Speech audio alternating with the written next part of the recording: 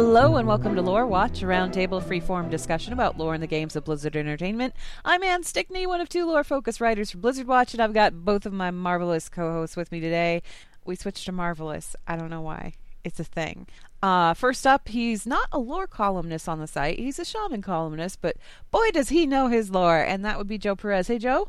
Well, hey, everybody. I hope everybody's having a great day. I can't stop sneezing.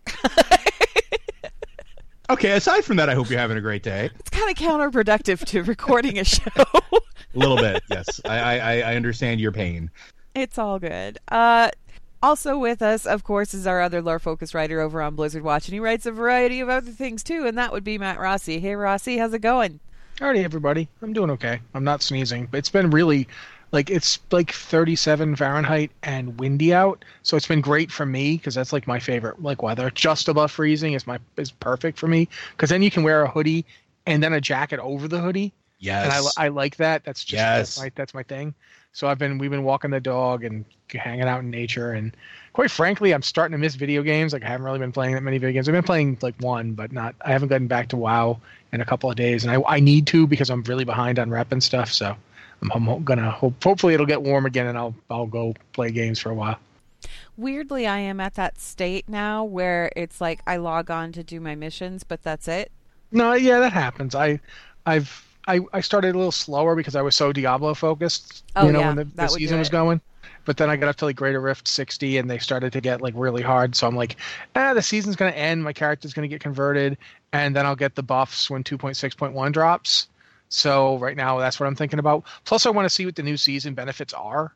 Like the next season, if it's really cool, I'll just start another season character and do it again because that was awesome. And it's I'm in this really good place where I'm liking Diablo and I'm liking WoW, so I can go between the two of them, whichever one I'm more interested in. So yeah. See, I went pretty hard on 7.3 and maxed out rep with both factions. So I'm kind of at the point where it's I finished all the story stuff. My eye level is about as high as I can get it without, RNG. So I've been doing the occasional world quest and turning in my things for little tokens in the hope that they'll magic upgrade or whatever. But other than that, it's until the raid comes out, you haven't got much to do. Right. See, I've been leveling alts. I've actually gone through and I've started re-leveling up my hunter and now my druid so that I can experience some more content on them that I haven't before because I'm taking this lull as an opportunity to just kind of catch up, if that makes sense. No, see, and I did that with all of my alts. Prior to 7.3, I got all of them up to max level, and I was working on getting the class mounts with all of them because I like that quest chain, and I wanted to see how it differed from class to class. Well, I got all that done. So now they're I could take them to Argus, but do I really want to do Argus again this quickly when I just finished it on my main character? Not so much. So I'm kind of taking it easy and working on the little achievements that they added. There's a pet collecting one for all of the Cataclysm raids. That one I'm hitting every week because I'm trying to get the battle pets and that kind of thing. But mostly I'm just waiting for more story stuff to come out, which is actually the focus of this podcast is story. So we should probably get to that. Yeah, absolutely. Okay, so last time we were all together, we talked about 1,000 Years of War because that was a pretty fascinating audio drama, and we told you guys to go ahead and send us your emails about it if you had any questions or anything like that. I don't know if we got any specifically about that particular audio drama, but we got a whole bunch, and I figured, you know what? It's probably time that we address those. If you guys do have any questions for Lore Watch, you could send those to podcast@blizzardwatch.com, put Lore Watch in the subject line. And just as a note, because a couple of these are pretty lengthy and I am going to shorten them when I read them on the show, if you guys could keep those around maybe a small paragraph, a tweet or two, lengthwise, that would be great. not that we don't appreciate it, and we appreciate your zeal for it as much as we have our zeal for it as well. We just got to make sure we get to everybody's. Yeah. Well, and we go off on tangents anyway, but that's why you guys listen to us, right? Yeah. Just kind of keep them concise, guys, because you keep them concise and we will go completely off the rails for an hour and a half because we've done that before. All right. So first question is from Zenjin of Korgal EU, who says, I have 2 questions for you. So we're going to split these, okay? First one. Since forever, I've been waiting for an expansion with Kul Tiras, and with every expansion, it feels like now it must finally be here. What really excites me with the Seafaring expansion is that it should include the island of Zoldazar. As a troll player since vanilla, I'm heartbroken considering the deaths of pretty much all major troll characters. I thought they could use Zul'jin for grander purpose, and I don't even want to start with Vol'jin. Do you think that we might come across this island, and what would that mean to the Darkspear trolls? Could we be guided to our next racial leader with the help of the Zandalari and King Rastakhan? Also, man, who listens to someone who put together the words Rasta and Khan? Before we jump into this, Zeljin, I'm going to point out that the island is actually called Zandalar. Zuldazar is the capital city of Zandalar. I always kind of like, every time I hear that name, I kind of go, huh. Because we have the mysterious prophet Zul that just showed up, and it's like, did that guy show up? Is he the person who the city is named after, or did he take his name and it's not his real name? He just took the name from the city and said, "Yeah, I'm Zul. That makes me sound real important." Or is it the naming convention like where you have like Zul'jin, where it's like something of Zul, right? Yeah. Zul means great in troll. So he's just wondering. He's like, I think I'm just going to call myself Great. Yeah, I mean, granted, I'm getting this from like scrolling through Wowpedia and stuff in the day. Yeah. But I remember looking it up because I actually had the same thought. Like, why is his name Zul'jin? It literally means like great Jin. He's like, I'm great. When you have Zul, it means great. That's why Zul'Masha, Zul'Watha, all those Zul places. Right. It means great this, great that. Trolls apparently love their cities. And apparently Zul has just decided that he's great. Well, I mean, unless they're using end of great story. He's just great. Unless it's great in terms of big, like, big voodoo type stuff. You know what I mean? I don't know. He's a really big guy, it turns out. Wow. Or he's a really big spirit talker, or it's a really big city of whatever. He's just great. He just wants you to know that he's great. That's it. He's just great. Full stop. Nothing to append to that. He's just great. But let's go ahead and talk about this, though, because a couple of the emails that we got here have been talking about or address the idea of like future expansions and what could be in them, and I thought that would be an interesting topic of discussion because we're at that time here where BlizzCon is fast approaching and everybody is kind of expecting an expansion announcement because we're at that 2-year mark. So I figured, well, let's go ahead and talk about Zandalar. Let's talk about Kul Tiras. Let's talk about possibilities for future expansions and what you guys think that they could be. What do you guys think about Zandalar making an appearance and Kul Tiras? We also need to go back to Kul Tiras because Kul Tiras is like, I think we all want to see Kul Tiras. Yeah, I wrote a KYL last week. Basically, that was just this is Kul Tiras.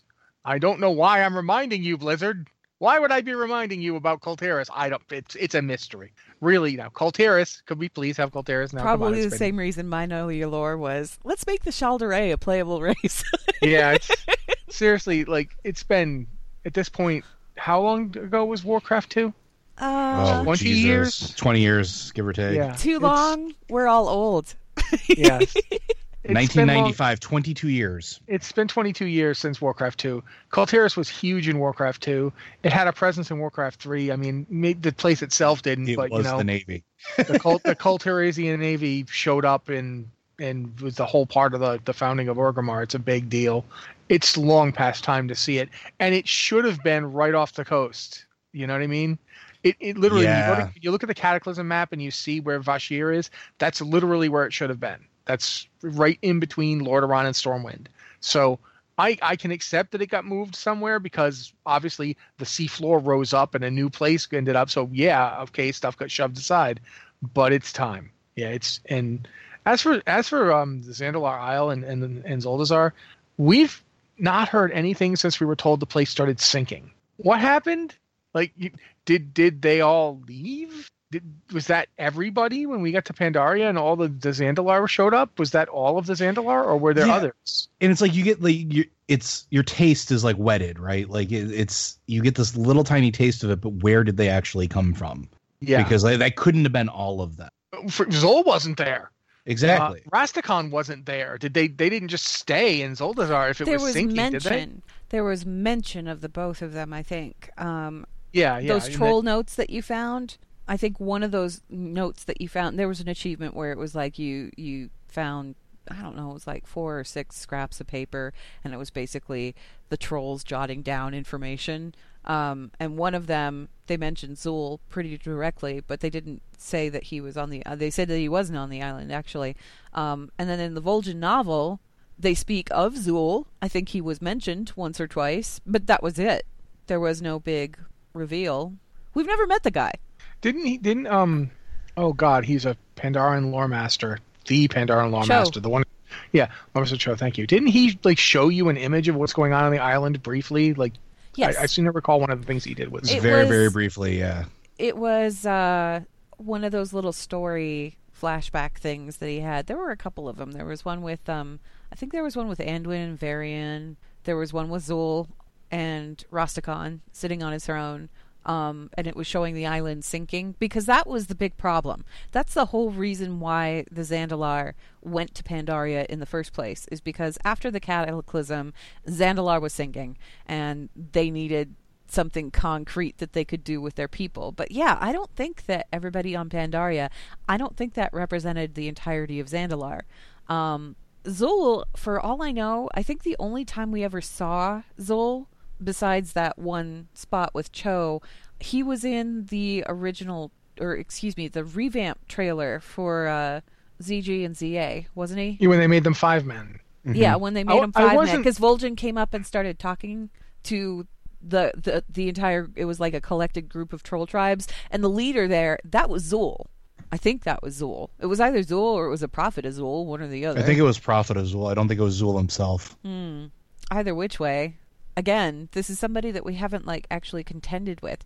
As far as Kul Tiras goes, Kul Tiras is one of those things where it's like we get little pieces of it here and there every now and again. Like we will see occasionally humans around the globe that are wearing the colors of Kul Tiras. And the presumption has always been that, oh, this was part of the Navy that left back during Warcraft 3, you know, with Dalen Proudmoore and whatnot. These are like the remnants, and they never got to go back home again for whatever reason. Kul Tiras is one of those mysteries. It's kind of like Tol Barad. You know how Tol Barad was just there, and they were like, yeah, this is a prison area. By the way, look at all these crazy things we have locked up and locked away. And there was never any real explanation for it. Well, wasn't... Yeah, I mean, not in game-wise, at least not lore-wise. I didn't think mechanically it was... Yeah. Mechanically, it was a leftover from the magic prison that was supposed to be part of Stormwind proper, I think, way back in the day. I think so, but I'm not sure. It was just one of those things where it was like Tol Barad was one of those little mysteries where it was like, what? This island is crazy. The people on this island are kind of crazy. Like, you go up north and the thieves and ruffians and stuff that are running around up north there, none of them are up to anything good. So, you know, it's like, what's going on? Sorry, Rossi, didn't mean to interrupt you. No, that's fine. I did a little research on this just because I was doing that whole Origins of Humanity thing, and it was Arathor that built Tol Barad, like when it was still Arathor. Apparently, yeah, it was part of that original kingdom. But then, like, they built a big fortress there, and then even before the First War, Stromgarde still held it. It was considered part of Stromgarde. It wasn't like, you know, you'd think it would be Gilneas or Kul Tiras, but it wasn't. It was but then didn't Dalaran move in for some reason? Like the Kirin Tor just kind of moved in? I think that's because the place got utterly wiped out. And it was actually, according to this, I just went and looked this up. According to this, the Wizards of Kul Tiras claimed the island. So that was Kul Tirasian wizards. It's like, why were the Wizards of Kul Tiras claiming it and not the Dalaran wizards? That's really weird. And the Baradin's wardens are apparently like equal parts Stromgarde and Kul Tiras. Like they were like working together. So it's like this little remnant. Yeah, of nothing. Like nobody. And it's been out there for all this time, and nobody's really talked about it or seen it until Cataclysm. And it showed up. Yeah, apparently the whole reason it was so messed up and that they had to take it over was because the orcs went nuts there when they attacked it. Like they summoned all sorts of evil stuff, and it was just completely loaded with like just like nightmare horrors. So they were like, use it as a prison. It's just it's a little weird because I thought that I remembered that there was some kind of Kul Tiras hook there, like a little one. It was like a little minor one that was there, but it was there. So because I wrote a Know Your Lore on Tol Barad like back in the day where I was talking about like the history and where it came from, and it has like the potential for being something fascinating, something that was never really utilized. It was like, here's a mysterious island that nobody's seen in forever and ever and ever. You're gonna do PvP on it. Yay. And that was like about it.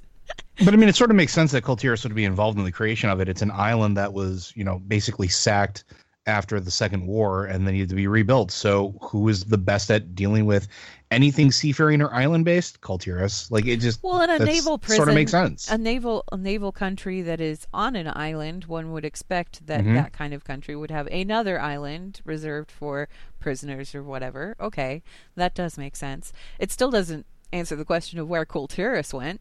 Yeah, we got no idea on that one. Well, do you see I linked you guys a picture. I found this interesting. That was from the EU BattleNet forums that somebody slapped together. I find it interesting that Kul Tiras may have actually been displaced. And I think when, for those of you who haven't read Rossi's Know Your Lore article on it, read it, please. It's great. But I find it really interesting because we know that these masses of land can shift. And if you think about all of the things that have happened, from the Cataclysm to the Legion coming to all of these earth-shattering catastrophic events that we've had happening for the last however long in game, it makes sense that, yeah, maybe Kul Tiras is still out there. It's just not where we think it is, and we sort of lost track on it. Yeah, because the maps that you've linked here are actually, they're remarkably not apt at all, because it shows the Broken Isles way farther south than it ever was. Sure. These are Broken some Isles have older. always been, when Gul'dan broke off to go to the Broken Isles, he went north from Lordaeron. So they've always been where they are. They've been in between Northern and the Eastern Kingdoms. I don't think that they've shifted. But yeah, the thing is like the original maps that we had for World of Warcraft, there were several little bits of land here and there that were never really defined. Tel Abyim, that's another one of the ones that people talk about all the time, because it was just an island off the coast and nobody could get to it.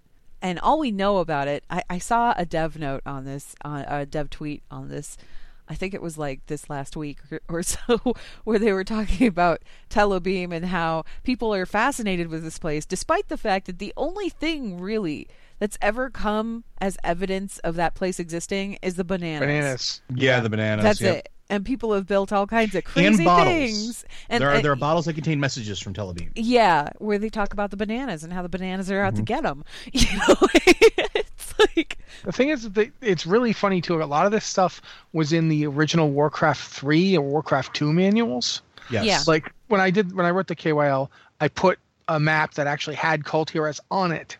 That was from Warcraft 3. It was a map of the Eastern Kingdoms from Warcraft 3. Kul Tiras just happened to be on it, so I used it. But it's never been in WoW. Never. It was never even there. Like, there was the original WoW map when you bought the game back in 2004 did not have Kul Tiras anywhere on it. They just did not have it. There were little bits of islands here and there that were not labeled. One of those could have been Kul Tiras. We don't know, because it was never actually labeled. Yeah. Exactly. It's the same thing with Tel Abyim, and it's the same thing with Zandalar, honestly.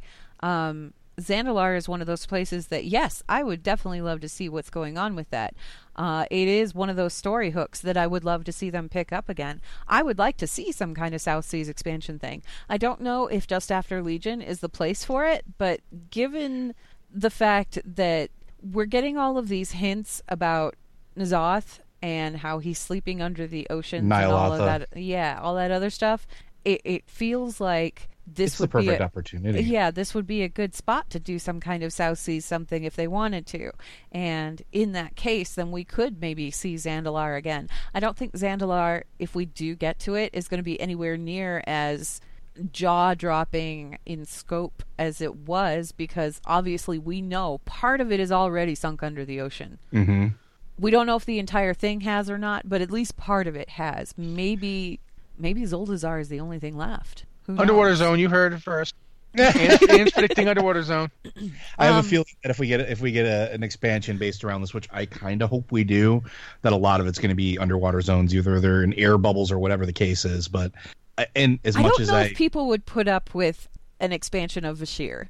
I liked Vashj'ir. I loved the three-dimensionality, but you don't have to swim everywhere, if they're like domes of air that encapsulate entire continent type places, I think it'd be fine for some people. See, and I kind of step back aesthetic.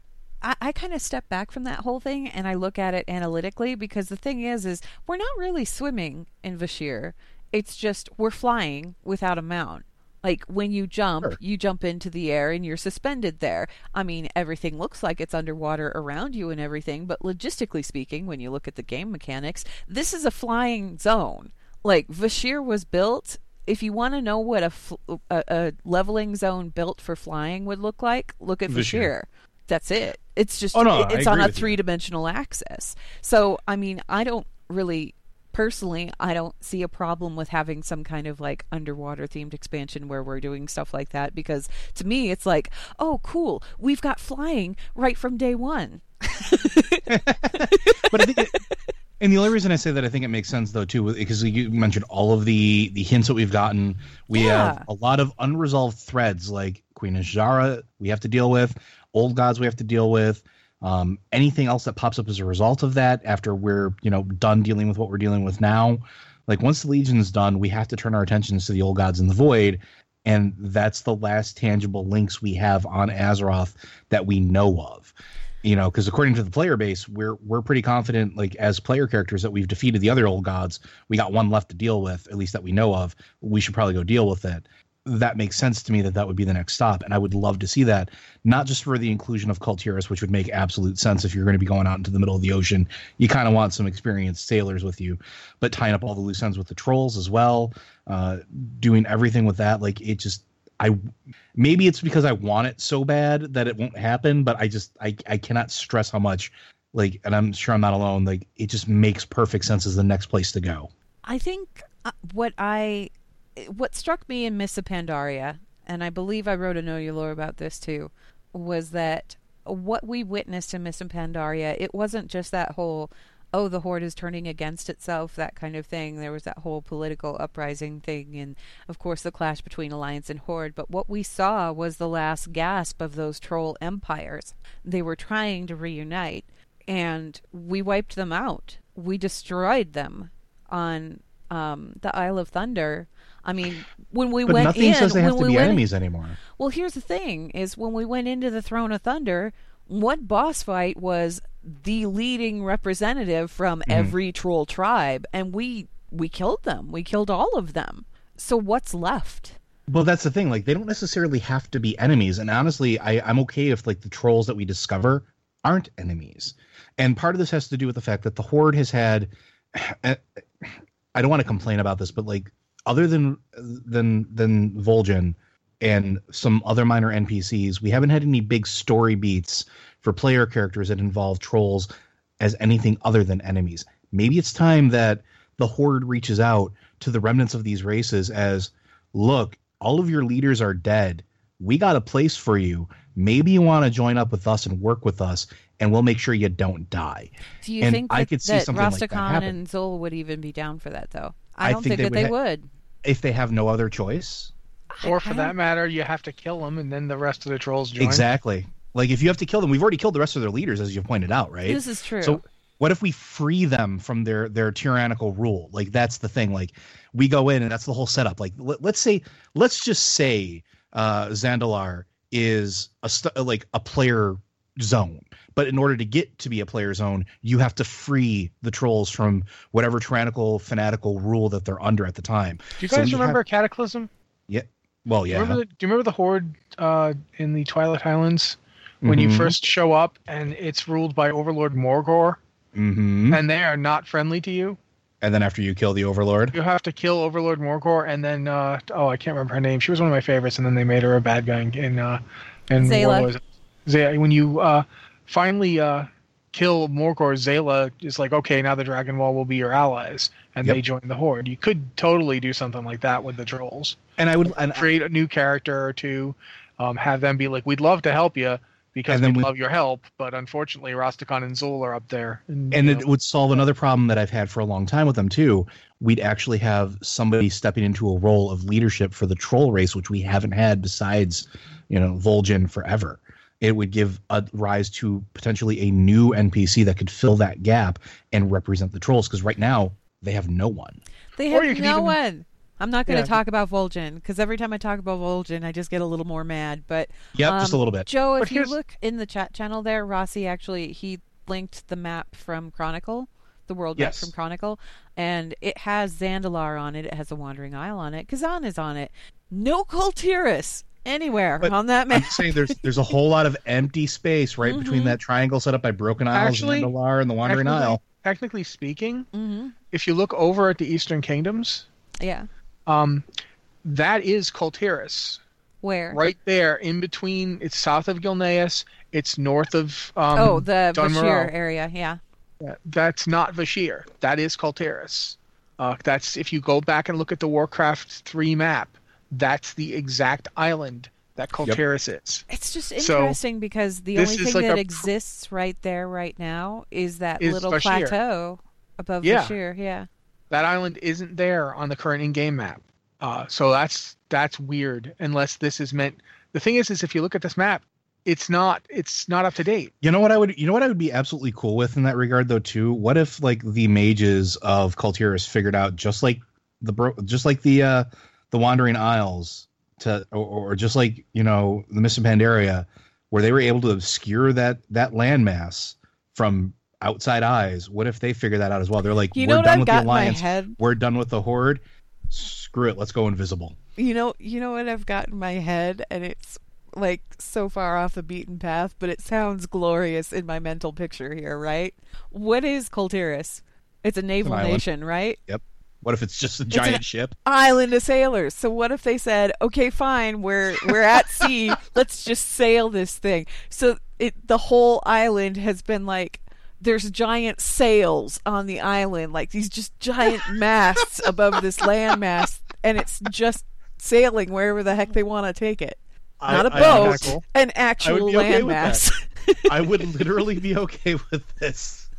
The idea I always had was that they might have just gotten giant chains and yanked it up off of the bottom of the ocean and are just floating it around like they're sky pirates or something. Yeah. But I like the masts too. Like they're sailing the seas, only they're using the island is now their ship, and Listen, I'm just saying, Blizzard, we're giving you tons of gold here. Just take one of them and use them. I gotta feel bad for whoever's up in the crow's nest of that sail, but like, Imagine if it's like the sail is a city, like that's the capital city now. Is oh this my giant gosh, sail. and it's all suspended like in hanging Yeah, baskets multiple- and things. Multiple layers of the city just going up the mast, and then the crow's nest is actually like the capital. It would be like every pirate city fantasy that I've had surrounding this game, only instead of pirates, these guys are just legit sailors. Out there Well, they doing their they thing. might have gone into piracy at this point if they I- think the world is going. I don't think Because keep that in they- mind, if They we don't like any of the had- factions. I think that if they had, we would have heard about it. Like if they had Me? been attacking anybody, or if they had been deliberately, engaged in combat with anything, we would have heard about it. Instead, thing. we haven't heard a I- peep. They've just been real here's- quiet. Yeah, but here's the thing. Here's why I think that might actually work. Dalen Proudmoore went after Jaina because he checked every place he could get to in his navy, and it was all demons and undead. So he left because there was no saving it. As far as he could tell, the Eastern Kingdoms was gone. Like he didn't think there was anybody left. So imagine if he goes home and he tells his people, "This is what's happened." As far Humanity as I has can tell- collapsed. Yeah, as far as I can tell, there's nothing left of the seven nations. It's just us. I'm taking the fleet and I'm following the last survivors. And if he didn't take everybody, which he couldn't, they didn't have that big a navy. He had to leave people behind. They would be on a footing of we are the last survivors. Look how close they were to the Eastern Kingdoms, right south of Gilneas. Gilneas at that point had walled up and wouldn't talk to anybody, so And they had there's- no allies. And there's plenty of pirate ships along the eastern kingdoms when you're doing your leveling quests. There's plenty of pirates you have to interact with. Well, And, plus, and ones imagine if who's to say none of imagine- them are from Kul Tiras? But here's the thing. Imagine if they're not necessarily the reason no one's ever heard of them. Let's combine your two ideas. They've masked themselves and they can move the island. What if they're just going around the north and anytime they see a Forsaken ship, they destroy it utterly because as far as they know, it's full of mindless undead who are out to kill them. And there are no survivors to report. Exactly. So, and they don't go anywhere else because where's there to go? As far as they know, Dalen didn't come back. Dalen never came back. Well, and think about it too. Like if even if somebody notices that a ship goes missing, we're in the middle of a war with a cosmic entity. Like, I don't think one or two ships going missing is really going to go noticed. Or even if it was, what do you think, Kultiris? If Kultiris or demons did it, or whatever, yeah. If Kultiris is an island floating out there amongst itself with all of these naval people on the island, what do you think they thought when they looked up in the sky and all of a sudden Argus was just hanging there? Well, we knew things were getting bad. Demons invaded, the mainland 10 years ago. We knew that. We're the last survivors, man. It would just confirm everything they think. Yeah, that would be kind of fascinating.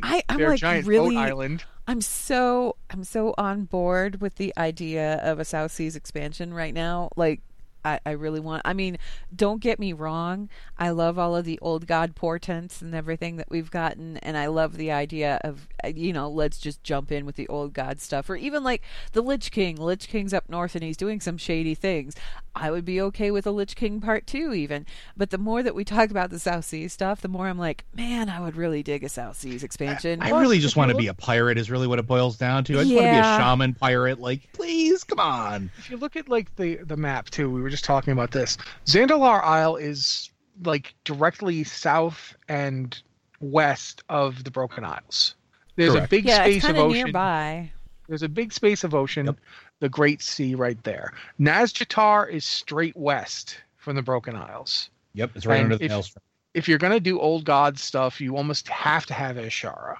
And with Kazan right there, maybe we could actually bring in Undermine, because I would like that very much. And that's what I was saying earlier. Like, that's exactly what I was saying earlier, that map setup lends itself to that almost. Like, all of these elements, even if it's an old god focused expansion, all of these elements can play into it. All of these elements can have a place in that expansion, because we can't just spend all of our time like in the old god city. Like, we have to have a place to recuperate. I want my own pirate ship.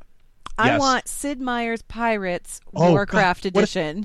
What if instead of getting guild halls, we had guild ships? I know, right? Like, any of that would be perfectly acceptable. Plus, I mean, you could totally do like the thing Joe suggested with the Zandalar and the trolls joining the Horde. You could have Kultiris kind of get reclaimed for the Alliance, and those could be your starting entries into the area. And you could like have a variety of different zones based on what you want to do. You could have the underwater zone that's in a bubble, so you're just walking around on the bottom of the ocean floor. You could have one that's got the flying, like, up, down, so forth, swimming animation type stuff. And you could have like island ones. Like, you could totally have like a series of islands you chain together. Like, sure, they're not big enough by themselves to be on the world map, but if you go from island to island, you could totally. There's like a variety of ways to do it. When I leveled, the first time I leveled a goblin character, I didn't really care for Kazan, but the island that you went to after Kazan, I loved that place. I would love to see more of that again, because it was this fairly small place as far as like, game space running around and stuff, but it still felt really substantial and it was beautiful. It was like tropical paradise. I could use some tropical paradise after, the fell-riddled hellscape that is Argus. I could.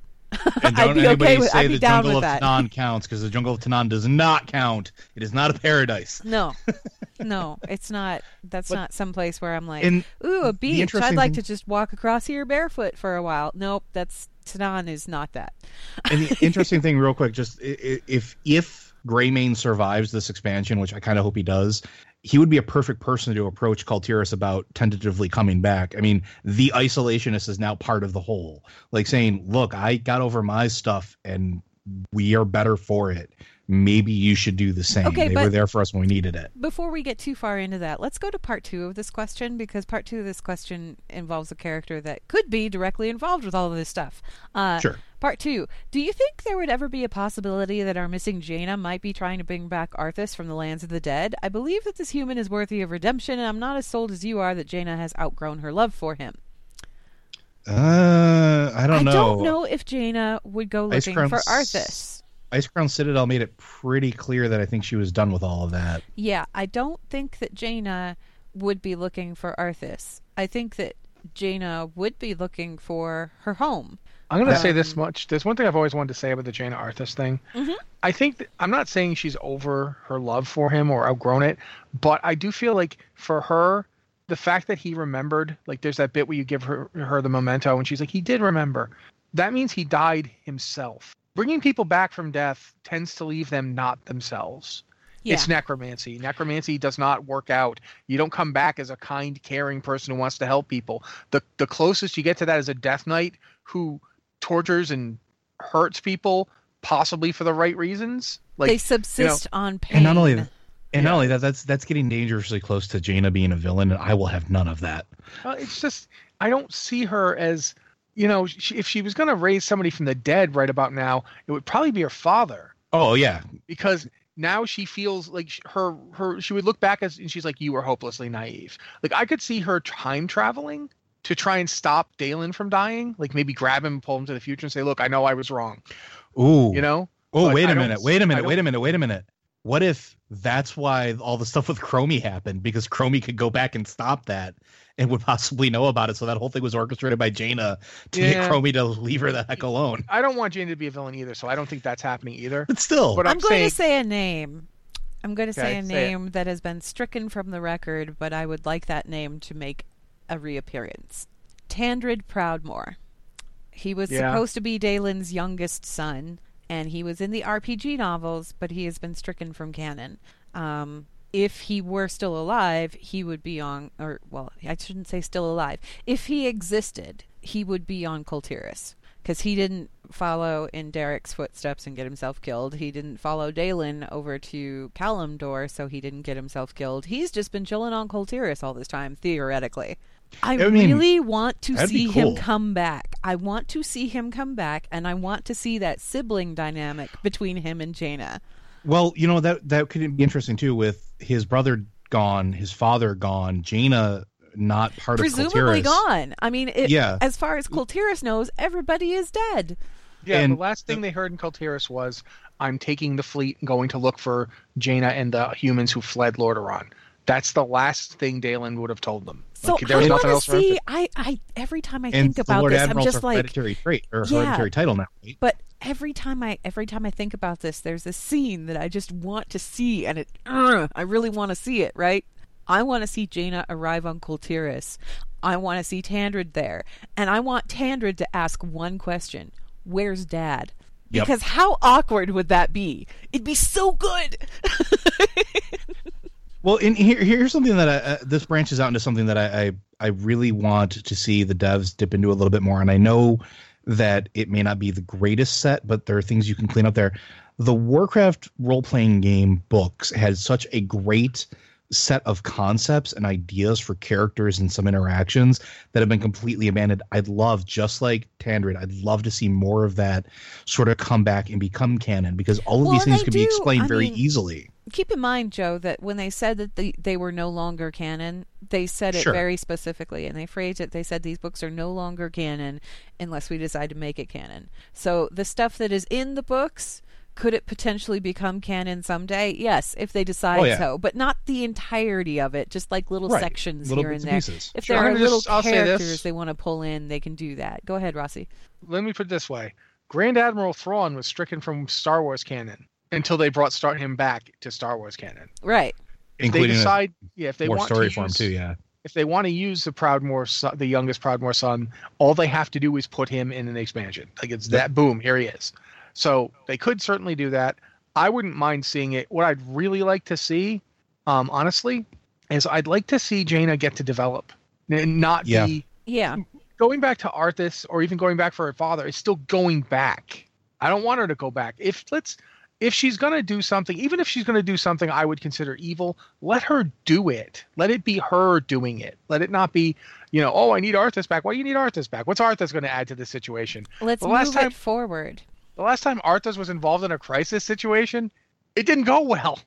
Arthas was actually really bad in crises. He wasn't good at it. I don't know.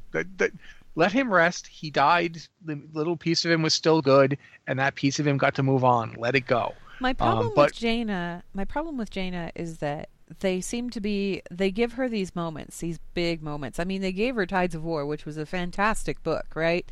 They gave her these moments where they continually pushed her forward, and were like, okay, let's make a shift happen here. Let's do something with this character. So she'd start to make that shift, and then they'd just like abandon her after that. They did all of this stuff to kind of change who she was, almost like irrevocably change who she was over the course of Mists of Pandaria, in Tides of War, in Cataclysm and Tides of War, throughout Mists of Pandaria, and then in War Crimes, it felt like she was at a point where she had maybe like learned something, or something had happened to cause some kind of change in direction for the character, and then we were never really allowed to witness it. And in fact, when we saw her again in Warlords, she was right back to hating the Horde. And when we saw her again in Legion, she was right back to hating the Horde. And it was like, what did she learn then? What did she take out of War Crimes? Like, what did she take out of that book? And where is she going from here? Because you guys pushed her to this precipice where she's poised to leap somewhere, and then instead of showing us where she's going to leap to and how she's going to traverse what comes next, you just kind of pushed her off to the side and brought in Khadgar. I don't get it. Bring her back. Just bring her back. Can we just bring her back? If she's going to be in the expansion that comes, and I would like her to be, I don't want to see her trying to resurrect or redeem Arthas. Arthas got his story arc. It's over. And we've, if you felt like there was a World of Warcraft character who didn't get his story arc, we just did that in Legion with Illidan. Illidan has gotten his story arc now. It's fully realized. You cannot argue. He's in the middle of it right now. And so I don't feel like, let's not just keep resurrecting these characters. Let's use the characters we've got. As much as I hated Varian dying, but I felt like his story was done. Like it ended. You could certainly have done more with him, but I definitely felt like his story was done. If you want to give me a character whose story wasn't done, that'd be Vol'jin. Yeah, and we go right back to Vol'jin, and I'm going to get mad again. Yeah, but I do feel like, as much as I don't want to like force you to go off on Vol'jin for half an hour, I do feel like if we're going to be rezzing people, I'm sorry, there's a guy. I went and looked up, by the way, just to make sure, and I was wrong. Jin means great. Zol means voodoo master. Oh, so he's not just great; he's just a voodoo master. End story. But okay. he's the voodoo master. He's such a the voodoo master that he doesn't have to put anything else on it. He's just like, see, told you. But here's the thing: think about that.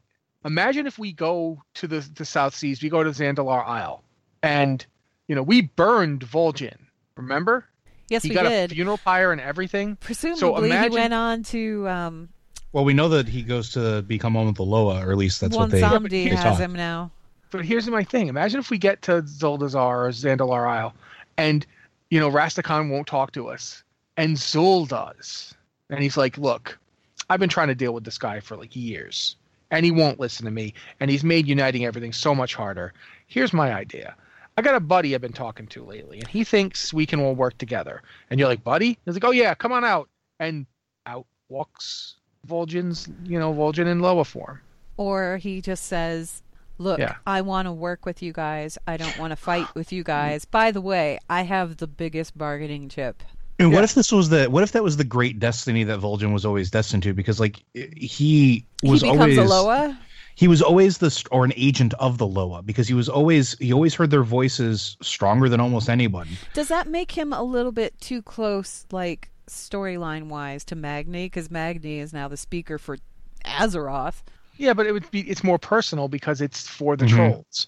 And you don't have to have him be the agent of the Loa. You literally have him as the guiding spirit of the trolls. Sure. Him and his father and their family, that was their destiny all along. And he could even, we know how voodoo works. You can actually, he could bring him back. He could actually do it. He's that good. We know that they can do it. They've done it before. So you remember they said Vol'jin's story wasn't over. Yeah, I really don't feel like his story was over. They said it, at BlizzCon last year. They said his story wasn't over. That's right, they did, didn't they? Yeah, so. Okay, Blizzard.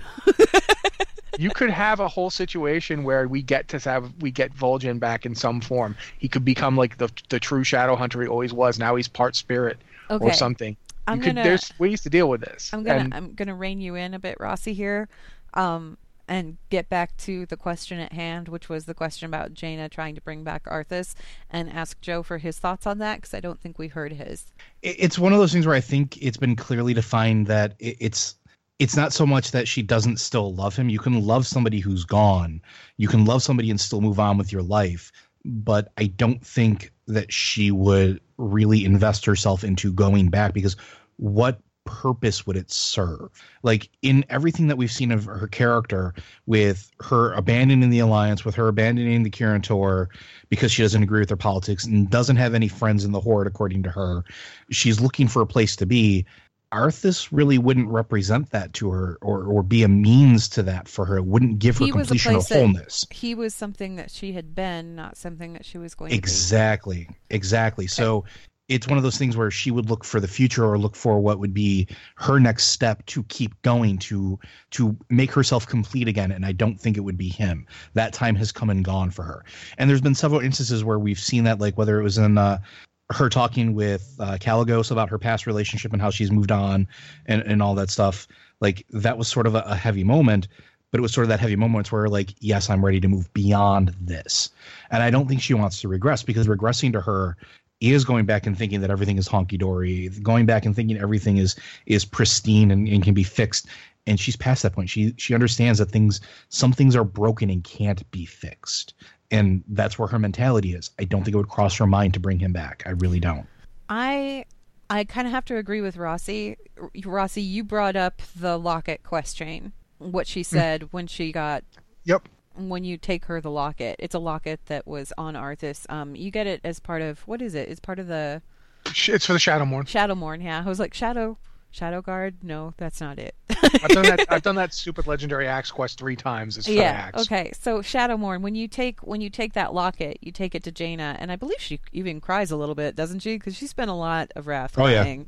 Yeah, she does. For good reason. I mean, that's kind of a really intense experience, so I can't really say anything about that. But I agree with you in the sense that moment in particular was kind of the reinforcement that she needed, where she was like, okay, that was him. Because I think that a lot of what Jaina was dealing with, particularly in that third act of Wrath of the Lich King, when we were heading up Icecrown Citadel and doing all of that stuff, is that she was trying to determine whether or not Arthas was still there in the Lich King. I mean, this was the most horrific being they'd ever encountered, and he was wearing the face of her dead lover, almost husband. So was he still there or not? And if he was there, could they bring him back? If he wasn't there, could she really watch him put down? That locket, when she got that locket, part of it was, this affirmation that, yes, okay, there was a piece of him there. He did remember her. Something inside him made him keep that token, but he's gone now. And it's almost like a point of closure. Yeah, it's a point of closure. She got that closure. And I think that once she got that closure, she realized, okay, it's time to move on. And we saw her move on. I mean, we've seen her move on pretty far since then. So I don't really think that she'd try to bring back Arthas. I think that she has put him behind her. I mean, he'll always have a place in her heart. Yes, absolutely. But I don't think that she would go to the trouble of trying to bring him back. Honestly, the thing that Joe, when you said that she would go back and try and bring back Dalen, I'm like, oh man. And when you said, oh, maybe that's why Chromie's all messed up, I'm like, oh man. I still don't see her doing that, though, because the thing is even though she has been pushed beyond the point of being this, staunch support for diplomacy and peace between the factions and all of that, even though she's been pushed way beyond that, Jaina is still at heart. She's very practical. And if she's going to look for a solution, she's going to look for a logical solution. Going back in time to bring her father back, that's not logical. That's leaning towards, the kind of emotional overreaction that she almost had in Tides of War, the one that she got pulled back from. And she realized, oh no, I was overreacting here. Even when she overreacted in Tides of War, it was still eminently practical. Yeah, it was a logic thing.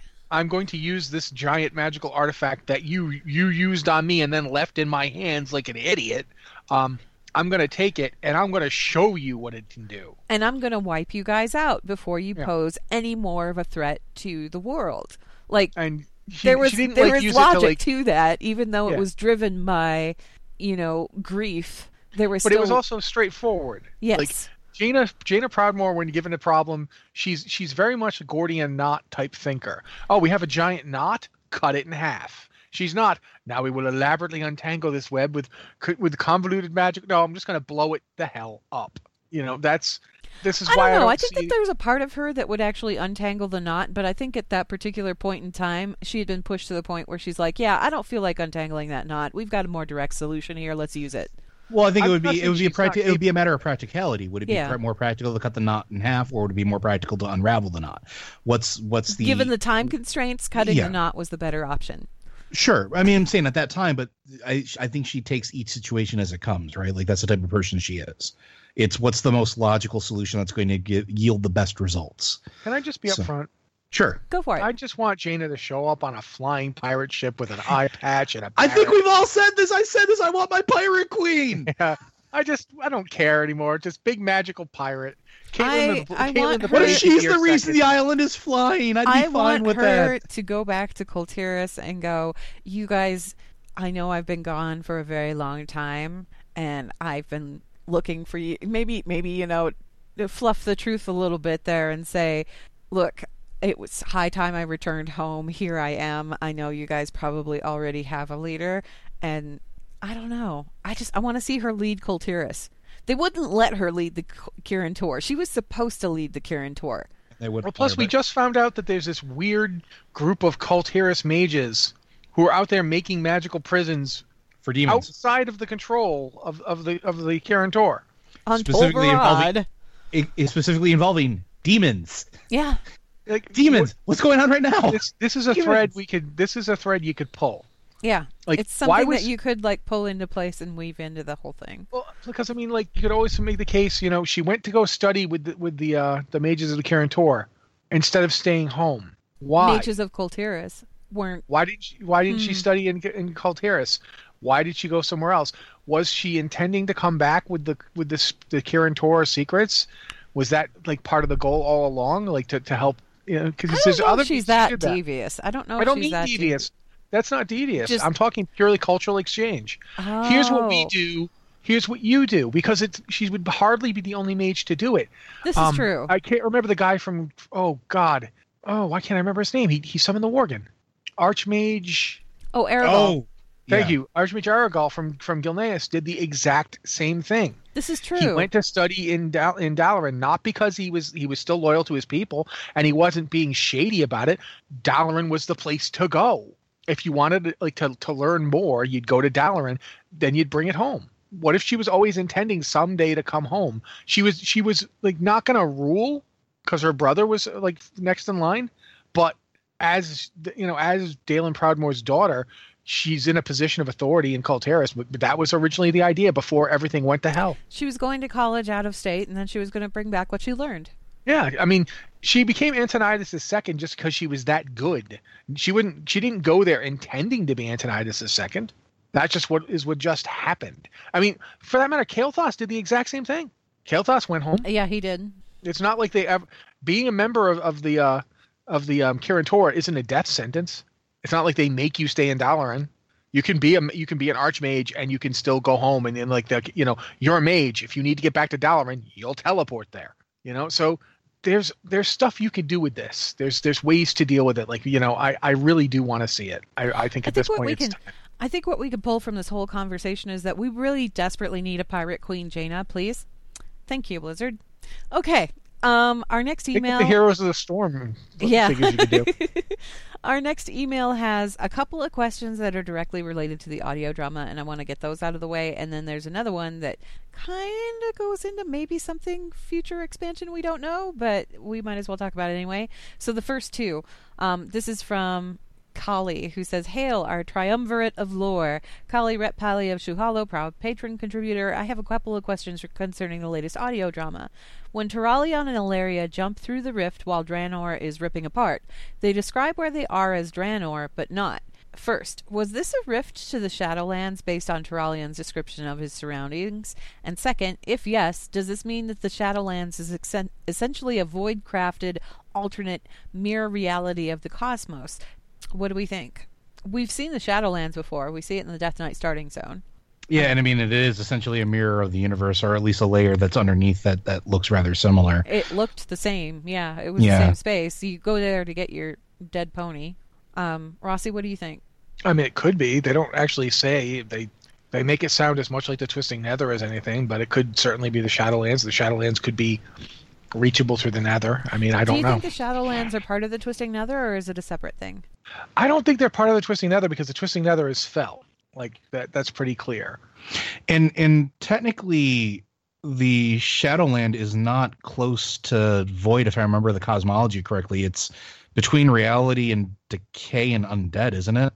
So it's closer to death than Void. So it's not exactly the same. And it would make sense that, at least to me, that maybe this was the Shadowland, because if all reality touches the Shadowlands, which I think it's right there as far as the cosmology is concerned, like they're right next to each other. If the world is literally dying, seems like the transition point you would go to before it actually fell to death proper. Falling into decay. Right. And the Shadowlands kind of overlap is that. right there. So it's kind of that overlapping area right there. So I don't think it really is Void, because I'm going to look up this map real quick, because I'm pretty sure it's off. It's not, because Void is due south. It's Void, and then Decay, and then Fel, and then Light up at the top on that side. Yeah, but it's completely to, like, it's almost like to the east instead of the south. So like, I don't think it has anything to do with the Void, which is also probably why Turalion didn't die. Okay, guys. Yes. Odin used knowledge he gleaned from the Shadowlands to create the first Valkyr. That's when he sacrificed his eye. That's right. So, give us more.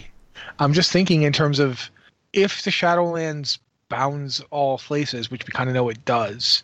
Helya's realm is a pocket of it. Right. Helya lives in the Shadowlands. Helheim is part of the Shadowlands. We know that spirit healers are supposedly uncorrupted Valkyr who chose, after Odin was locked away, to remain in the Shadowlands and assist the dead in returning to the lands of the living. That's apparently lore now. Okay. That's what spirit healers are. Spirit healers are uncorrupted Valkyr who didn't want to work for Helya, couldn't reach Odin, and thus stayed in the Shadowlands and basically kind of snuck people out. So it's not a Void anything, and it's got second-hand Titan-created beings living in it, sneaking people back out because they were fighting. It's their way to fight Helya. Yeah, if you look at the cosmology chart, and I'm looking at the cosmology chart now, I pulled it up so that I could get a better look at it. The way that it's set up is reality is in the center of that chart. And then it's overlapped on two sides, and one side is the Emerald Dream, and the other side is the Shadowlands. So I don't think that has anything to do with the Void. I mean, Shadowlands doesn't seem to be indicative that it's got anything to do with the Shadow or the Void or anything like that. It's just that's the name that it was given. Which makes sense if we look at our world or our reality as being like this bright beacon and casting all that light.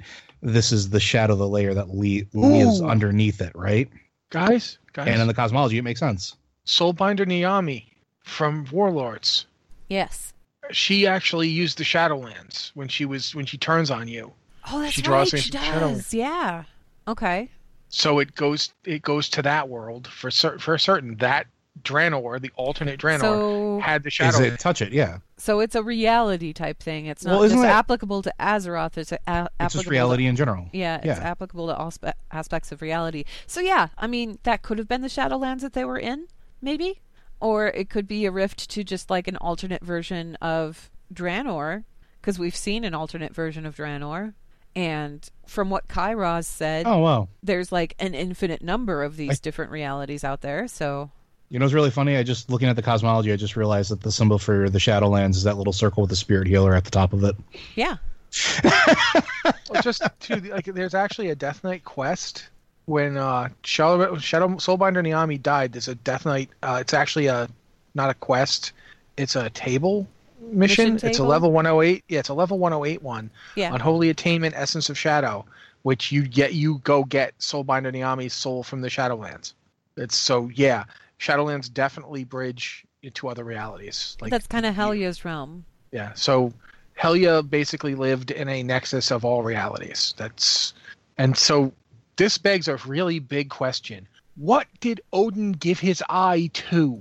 I don't know. What's living in the Shadowlands? It's not the old gods, and it's not the Void Lords. They live elsewhere. It's something associated with death and decay. What's probably in the shadow? Yeah, but what is it? Think about it. We talked about this last time we were here. We talked about how, what if the Lich King is something greater? Now, that was on the podcast, I think. Okay. What if the Lich King is something greater? When I talked about the possibility of the Lich King being an entity. What if there's something in the Shadowlands, or was in the Shadowlands, that got pulled out By Kil'jaeden? And imprisoned in that armor? Maybe the armor wasn't even made by Kil'jaeden. Maybe it was made by Sargeras. Ew. But what if there is this entity that is far greater than anything we've seen yet, that maybe even is still in the Shadowlands? Maybe it's not the Lich King. Maybe the Lich King is just one of its servants. What if there's something there that's not an old god, it's not a Void Lord, it's not a Titan, it's nothing we've ever seen before, and it's so powerful that it can teach you how to raise the dead?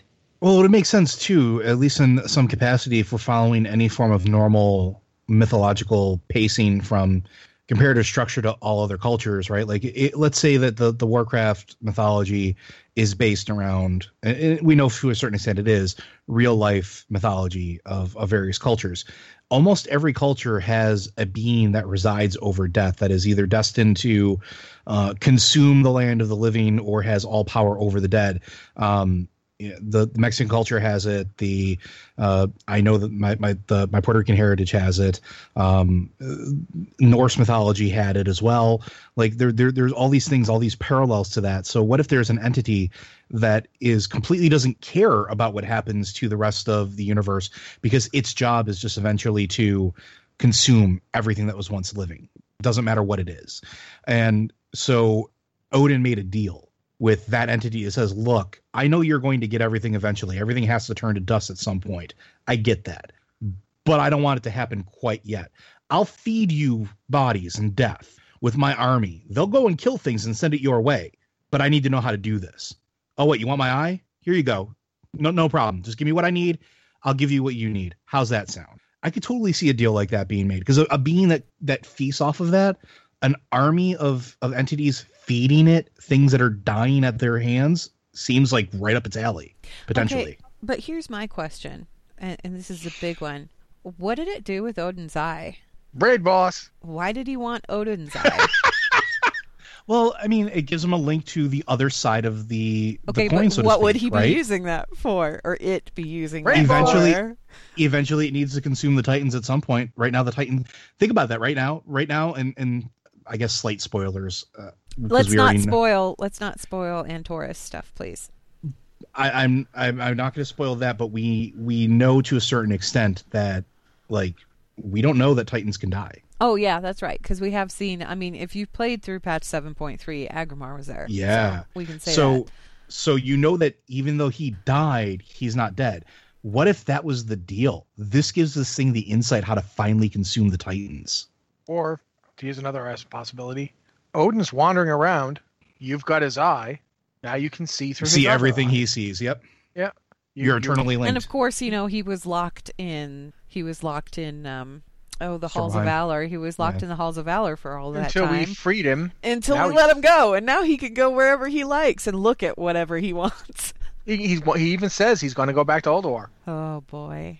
Where the old gods are imprisoned. Well, that leads to some fascinating implications. Okay, Kali, I don't know if that answers your couple of questions there. Answer is, it could be the Shadowlands or it could not. We don't know. They didn't define it particularly. But hey, the Shadowlands are pretty interesting. The last question here from Kali, I think we're going to answer this one and then kind of wrap up the show. But this is more next expansion stuff, right?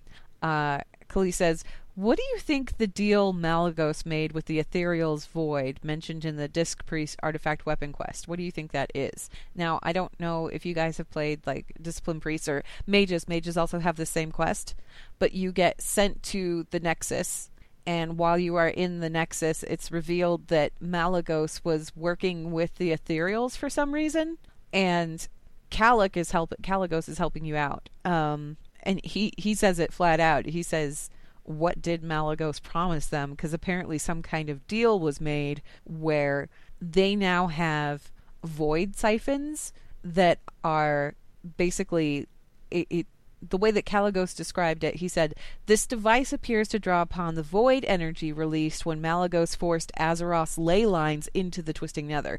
And he did this was all part of the Nexus War.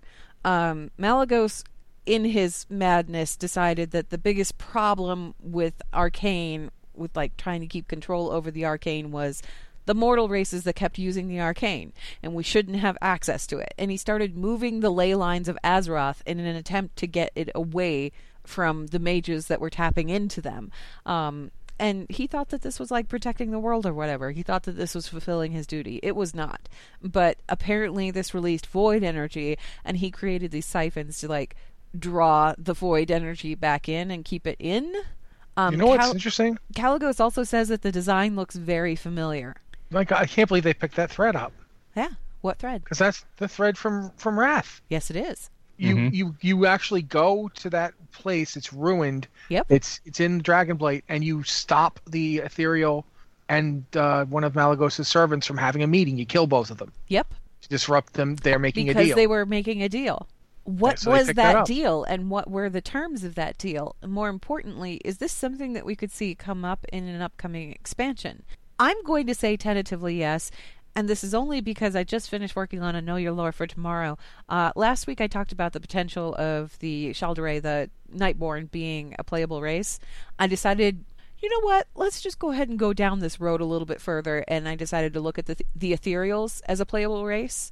And this is one of those threads that was brought up while I was doing my research and everything, and I'm like, Blizzard doesn't bring these things back into focus unless they're going to do something with them, usually. And the Ethereals themselves, they have been around since Burning Crusade. Mm-hmm. In some small capacity or another. We see them here and there. There was that bit in Wrath that we're talking about where there was the deal that was being made, and we stopped that from happening. And then there was kind of a lot of nothing for a while. They showed up to trade us and have us do transmog, which was great, and void storage, which was great. Void storage, by the way. Let's just look at that for a second. Void storage. We were storing our armor. There was a pocket into the void. There's all these void lords in there and everything, and we're shoving our wardrobe into it. Like, what did that look like on the other end? This guy has a lot of Ashkandis. I don't understand.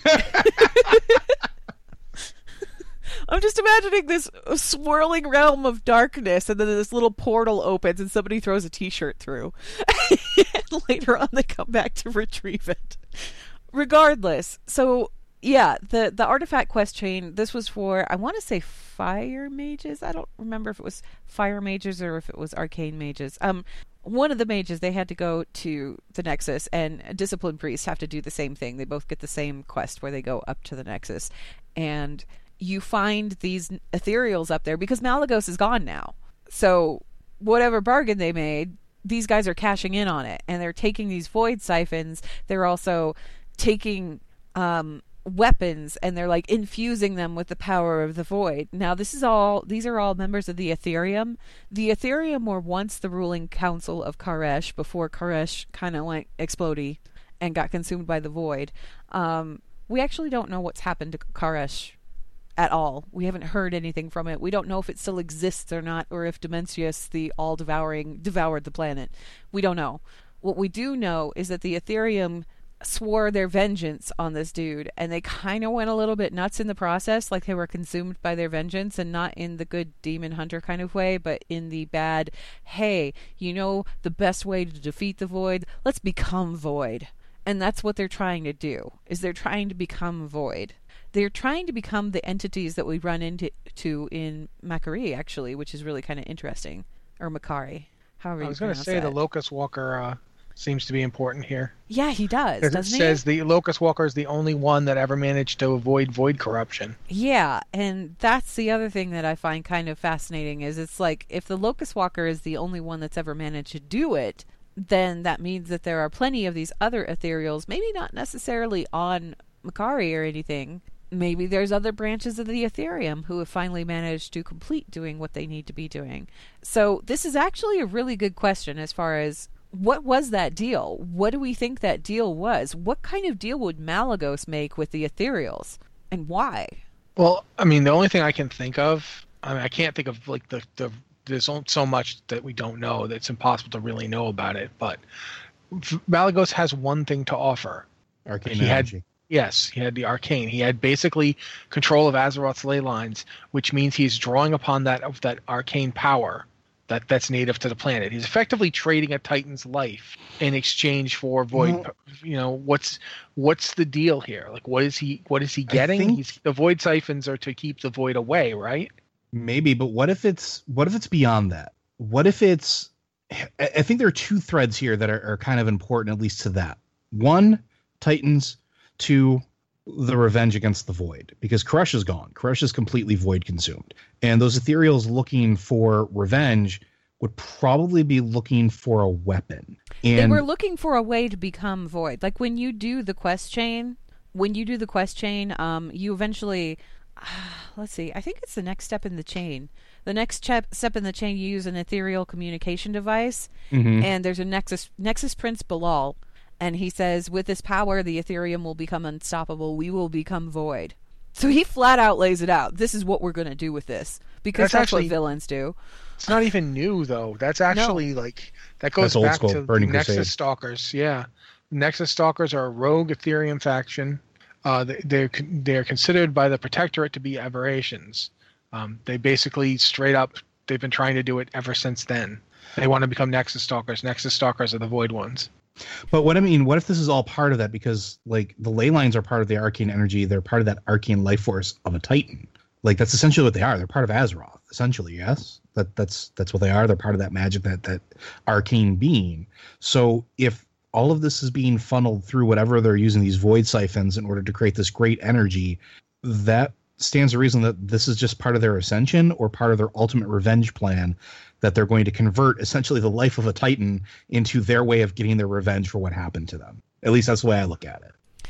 Okay, so here's my thought on the matter, and I think this all goes back to what was going on when Malagos was still alive, because Malagos was very focused on, he was trying to wrest control of the ley lines. He was trying to pull them into himself. He was trying to pull them in towards the Nexus and keep them away from those pesky mortals that wanted to take advantage of Azeroth's magic, because that was bad, and resulted in bad news and bad things.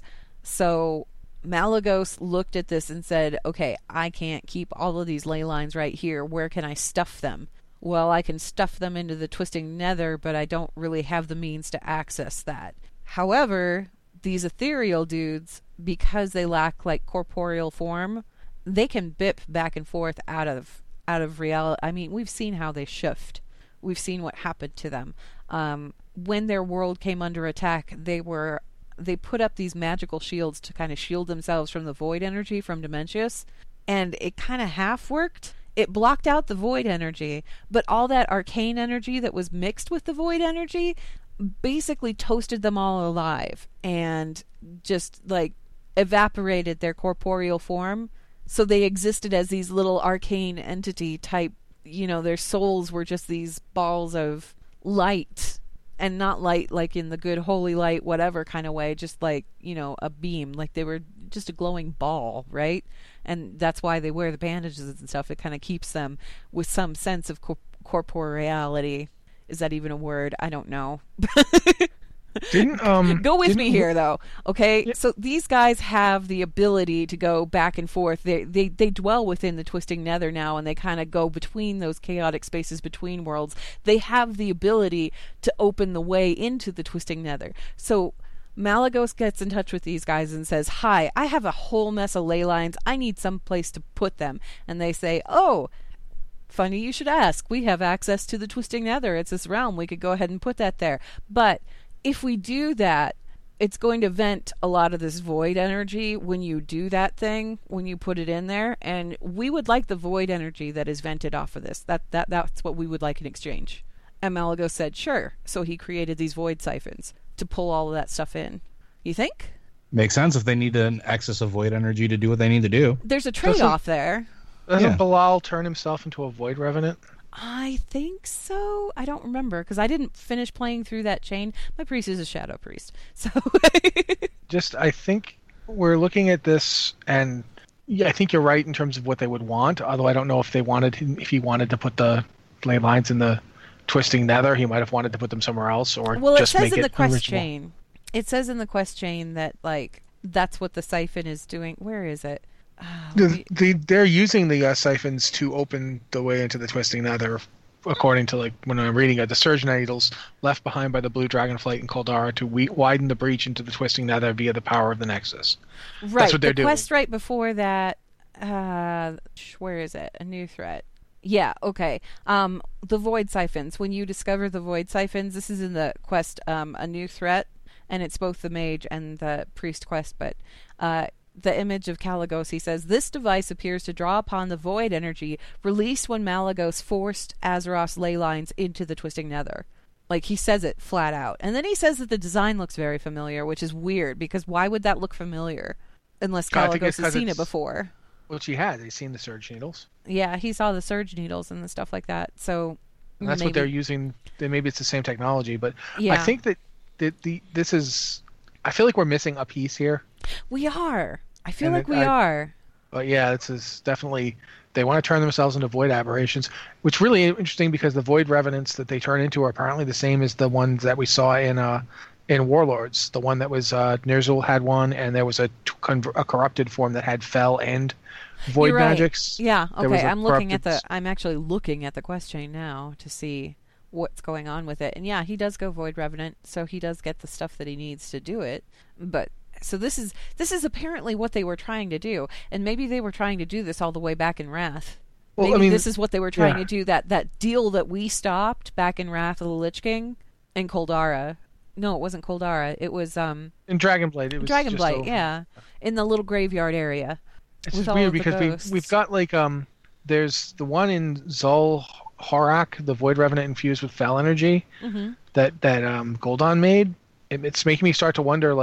We have the Void Revenant on Draenor, there was one inside the actual 5-man with Ner'zhul. He was one of the bosses. So it's really messed up. I'm not sure exactly what's going on here. I would like to.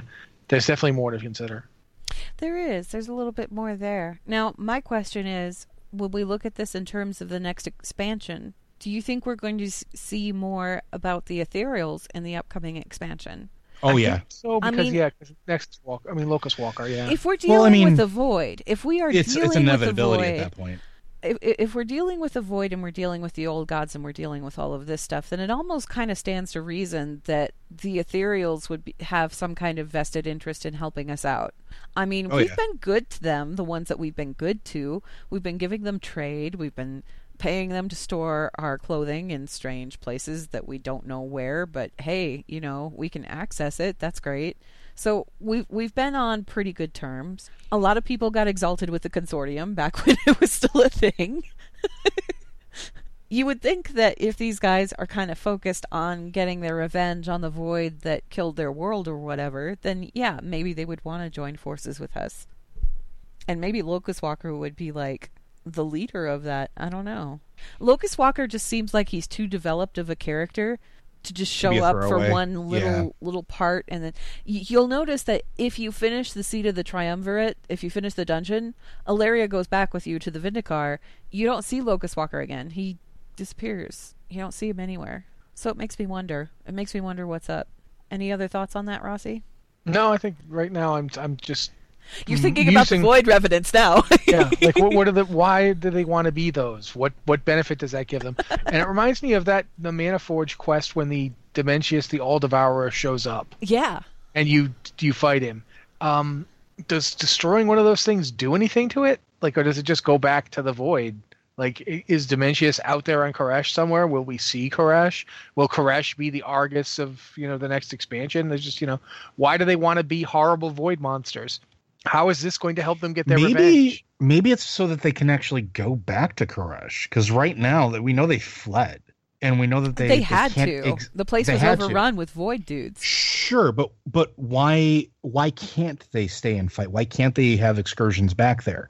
Is it because the way that their bodies are right now, them plus void in that form is a volatile concoction that they physically cannot handle that manifestation quite yet, and that's why they want to become these void revenants and have this mastery over the void, much like Locust Walker does, so that they can go back and take back what's theirs?